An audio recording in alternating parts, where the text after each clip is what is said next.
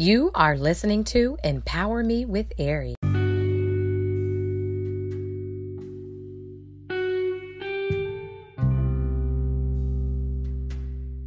Hey, kings and queens, royal people, this is Queen Ari.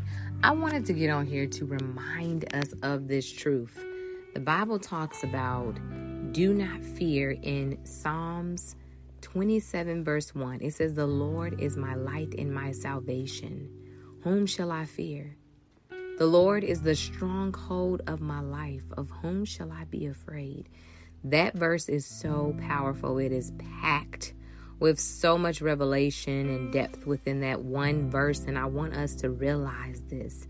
The Lord is our light, our guide. He's our salvation, our Savior. Who shall we fear?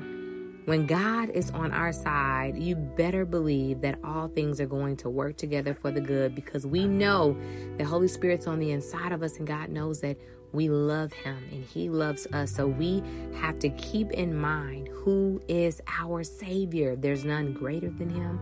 There's none bigger than Him. There's none that have won more battles than Him. We have to understand that He's undefeated, and guess what? He is our guide. We are alive in Him. We live in Him. You all, and so I want to just share this verse with anyone that's dealing with the spirit of fear. I know that at times I do, and I have to remind myself that God is leading me. He's my guide. He is the creator. The creator is leading me. The creator is covering me, is protecting me. I'm under His wings. I live under His shelter, in His shelter. When we really begin to get a revelation of that, fear will begin to fall off of us, because as 2 Timothy 1 verse 7 says, God has not given us a spirit of fear, but of power, love, and a sound mind. And actually, I believe it's the New International Version. It says, doesn't even mention about what He didn't give. It says God has given us His spirit, the spirit of power, love, and a sound mind. He's given us that spirit, Holy Spirit. And so that's what should be dominant in our lives. So I just pray right now in the name of Jesus, Father, we just lift up your children to you, God. And I thank you, Father, that you are the God that protects. You are the God that covers. You are the God that gives revelation. You are the God that does not leave a child abandoned or as an orphan, but you are the God that says, I created you and I'm going to lead you, guide you, and protect you. And the more that we begin to grasp that revelation, that you really can begin to allow love to come in and fear to run out. We thank you that we are love beings. We are light beings. We are whole because you are in us and you made us whole. And wholeness is of every good thing, Father. And we just thank you that we really begin to receive what you've already done and embrace your truth, Father. It says that prophecies will fail and the earth will pass away, but your word is what will last forever, because your word is you. So, Father, we just embrace everything that you're saying, and I pray for every single person that's listening to this, that will listen to this, Father, everybody. Thank you that they're covered, kept, and that this message blesses them. We give you the praise, the glory, and the honor in Jesus' name. Stay encouraged, kings and queens. Remember to renew your mind. It is the gold mine. Love you.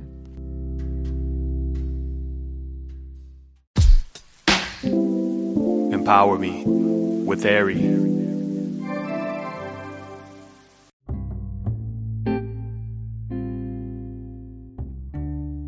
Hey, kings and queens, royal people, this is Queen Ari. Listen, I'm on here to encourage us with this. And so as I was praying and just seeking God's face, I began to hear Him say, no more competition. How we have to address the issue of competition that we have in the body of Christ. And I had to begin to repent and say, Father, forgive me for competing with body members, for competing with our body members, my body members. We are the body of Christ. At times we can subconsciously or even intentionally or unintentionally begin to compete with members. And a lot of times when a person may do that, that is a lot of times it's orchestrated out of fear. rooted out of fear, or could potentially be out of jealousy or envy or whatever the situation may be. It could be a lack of identity that a person has, or that a person is choosing kind of to block out their identity that God's given them. So therefore, they're looking at another part of the body when God is saying, focus on what I've chosen for you to do. And as we begin to really focus on what God has chosen for us to do, guess what? The body is going to function more properly. God is looking for a functional body. But will we be intentional about repentance? Will we be intentional about saying, God, you know what? I lift up my hand and I ask you to do a check on this ligament, a check on this arm, a check on this foot, a check on this leg, a check on this finger. I ask you to do a check on the part of the body that you have given me stewardship to go ahead and keep. God, we come before you. My God, that is the heart that we have to have. Father, we come before you in repentance. We come before you humbly, and we say, Father, check the part of the body that you've given me rulership over, to begin to operate so that I'm a good steward over what you've set before me. Lord, I repent if I have not cared for it carefully, if I have not paid attention to the functions, the roles, the responsibilities, the assignments that you've given me to do in this life, in this season, in this hour. I repent, Father. And the prayer should be, help me to begin to see clear, to see and hear clearly, that I can focus on the assignment. I can focus on the function that you've created for me to focus on, because this is about kingdom. And so God is looking for a body that will repent, a body that will say, you know what, I messed up. And even if it was intentionally again or unintentionally, have a heart to say, you know what, God, I'm not sure if I have, but check my heart and see if there's something there so that you can cleanse it, because I want to be the functional part of the body. And if we all take that stance, guess what? There's going to be movement. There's going to be great transition. There's going to be great manifestation of God throughout this land. That is what God is looking about. It is not about how big I can be on this platform. It's not about how big, I can, how great my voice is with downplaying the voice of the Lord.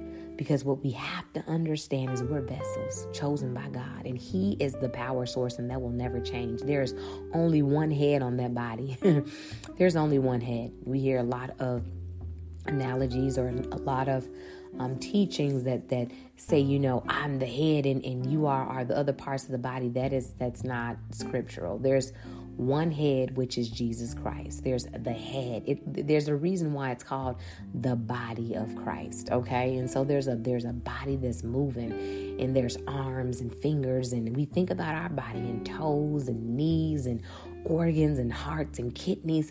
We're all parts of that body that signifies that we all have a part to play to cause function and to cause God to be visible throughout this land.